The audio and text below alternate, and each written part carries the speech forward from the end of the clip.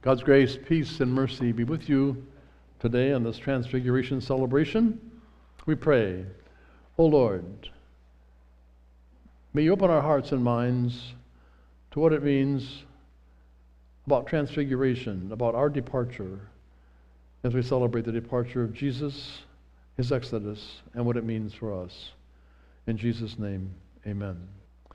Transfiguration Sunday comes always before Ash Wednesday, the Sunday before Ash Wednesday. It's a yearly event that we celebrate. Paraments are white to celebrate a day of special celebration, because Transfiguration is the story of Jesus on a mountain, going down the mountain and heading to his suffering and death in Jerusalem. And so it prepares us for Lent, which starts this Wednesday, Ash Wednesday. On this particular event, there's a mountain. It's not named in the text. But just as a little side note, we talked about it in Bible class today. The mountain, it's assumed, the archaeologists assume it's Mount Tabor, because it's where Jesus was probably at that time, and the mountain he would have climbed. Pretty good sized mountain, where he was transfigured. If you've been to Mount Tabor in Portland, you been there? Some of you been there? And that's named after this Mount Tabor in Israel.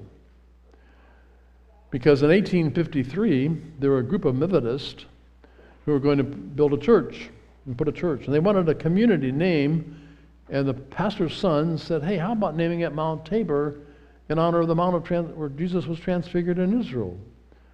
And by the vote, it passed. And it became Mount Tabor Community or Mount Tabor Church. And that park out there is called Mount Tabor now. And by the way, it's an old extinct volcano. They didn't know that, though, until years later when they discovered that there was actually a cone and it's a volcanic mountain or hill. But anyway, on the original Mount Tabor back in Israel, Jesus takes his 3 disciples up there, as you heard in the gospel. And then 2 Old Testament characters join him. Who were they? Elijah and Moses. Yeah. Here they are, coming down from heaven and joining Jesus. Then it says there's a conversation, but it doesn't tell us the words. And the other Gospels don't either. But it does tell us in this particular text what the conversation was about. It said the conversation was about Jesus' departure. He's getting ready to depart. He's going to die and leave the earth. And so there they are talking about it. But it's a conversation you just love to hear, to know what they were talking about. We don't know. It wasn't recorded. It's kind of like when you're downstairs in the coffee hour, and 2 people kind of over in the corner talking and kind of low whispers, and you'd love to know what they're saying, and you kind of want to walk over there and kind of pick up a conversation, but you don't want to butt in.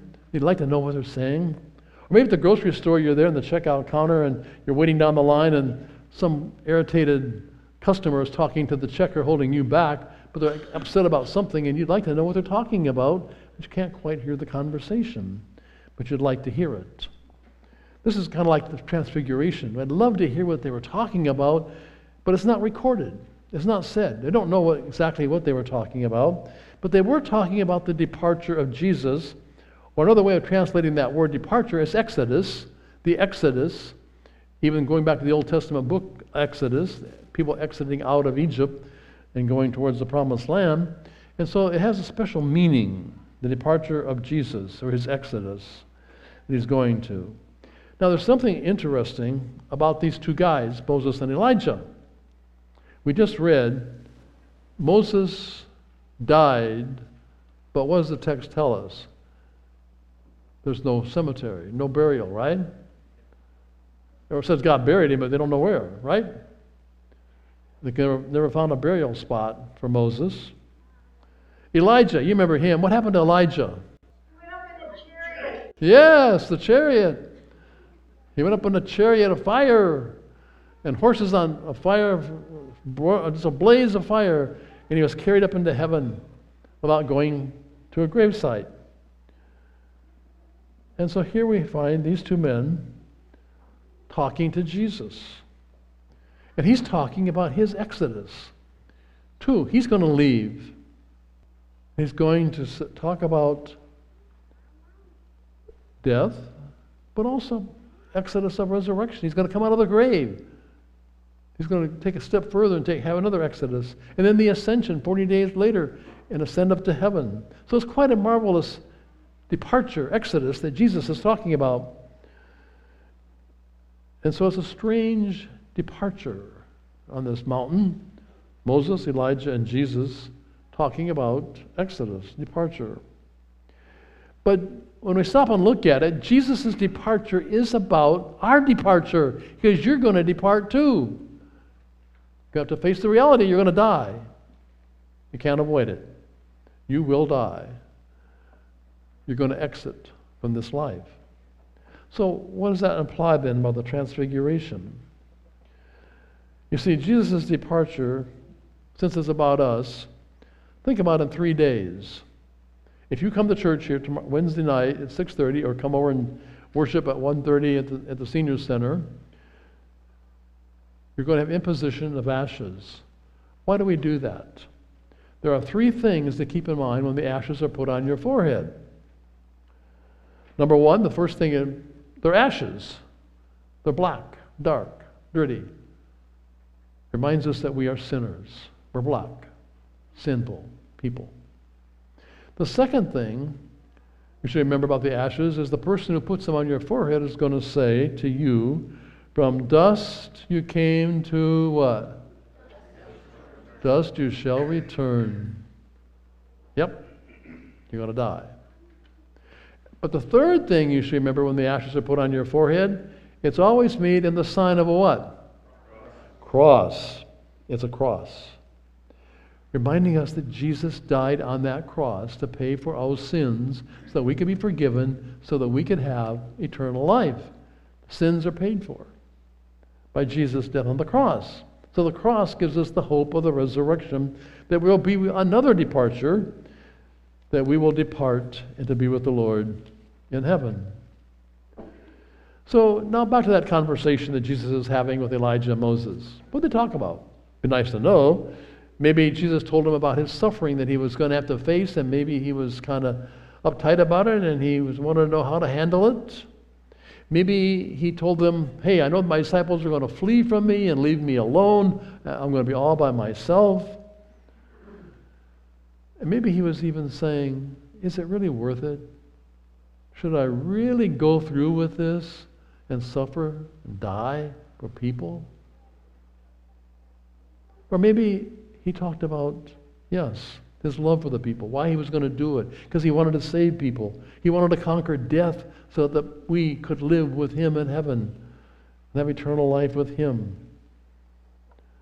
Because you see, his departure is going to affect your departure and my departure, where we're going, what's happening, our exodus.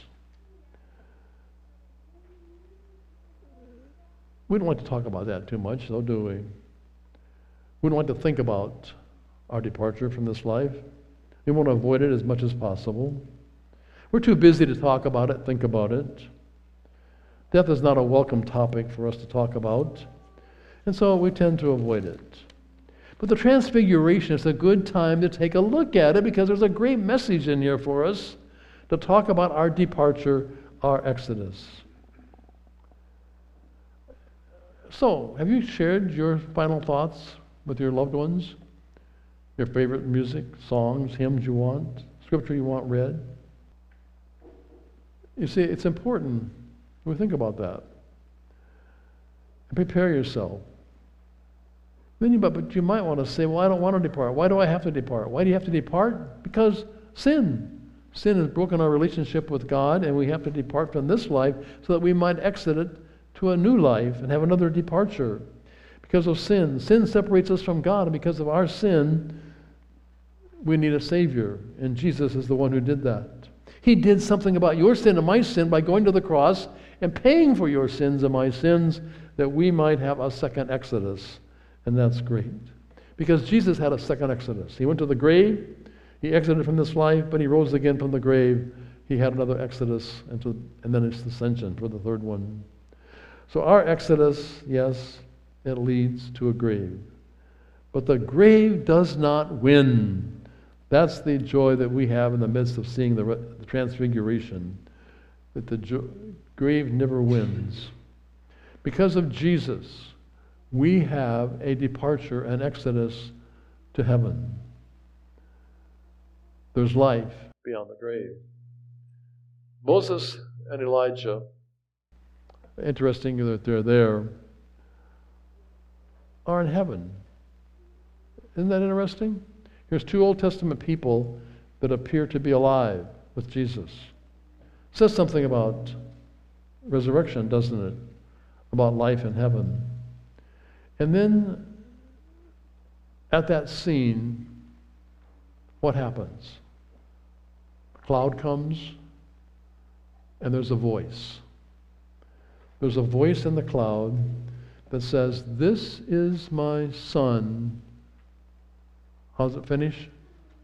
Listen to him, right? The voice says, listen to him. Interesting. Because now God is saying, you don't have to listen to so much to Moses and Elijah, but listen to this person, Jesus, because this is my son. He's got the word of life for you. Listen to him. What does Jesus say? Jesus says, I'm the resurrection and the life. He who believes in me will never die. He says, I'm the good shepherd. I love my sheep. I'll take care of my sheep. He says, Jesus said, I'm the way, the truth, and the life. He says, there's all kinds of other religions out there that like to tell you that they've got the way, but they don't. They don't have a better way. They lead to dead-end streets. Like you're going down the street and you see a sign that says dead end. When it points to that street, it means there's no end, no exit, no future down that street. Other religions are like that, except for Jesus, who's the way, the truth, and the life. Other religions claim that they have the truth. No, they don't have the truth. They have fake truth. It doesn't work. It doesn't last. Other religions say they have the ultimate life, but they don't. They're all dead end. It's Christ's word. That's why the voice from heaven, God's voice says, listen to my son. We are to listen to Jesus. Listen. By the way, think about today when you come up to the table of the Lord. Listen. What did Jesus say? This is my body given for you. This is my blood shed for you. For what reason? For the forgiveness of your sins. Your sins are forgiven. And you participate in the presence of Christ. The real presence, we call it the body and blood of Jesus Christ given into death for us for the forgiveness of all our sins, preparing us for our exodus. We look forward to our exodus, our transfiguration, because you know what? You're going to have a glorified body, like Jesus. In Philippians 3:21, Paul says, Jesus will transform our lowly bodies so that they will be like his glorious body. Yeah, you're going to be like Jesus' glorious body after his exodus when he rose again. You and I are going to have a glorious body. We're going to shine. We even sang in the song today before the sermon, Shine, Jesus, Shine. And we talked about shining light of Jesus and we shining. We shine because of Jesus Christ. We too will be transfigured. We'll be glorified and have a great place in heaven because of our exodus. Because Jesus went ahead of us. So Jesus came down from that mountain, Mount of Transfiguration, and he's on his way to Jerusalem. And starting Wednesday, we'll start that journey again with him as we go through the season of Lent for 6 weeks, looking at what the suffering and death of Jesus means. And then, on Easter Sunday, to culminate the joy of the resurrection, the second Exodus. And then our Exodus. We too shall rise. We too shall live with Jesus Christ in a glorified state. That's the joy of transfiguration. We too have victory in Jesus Christ. What a joy, what a blessing. So celebrate it. Celebrate transfiguration with a joy in your heart to know that you have eternal life with Jesus because of his exodus, because of what he did for you and me. May God grant it for Jesus' sake. Amen.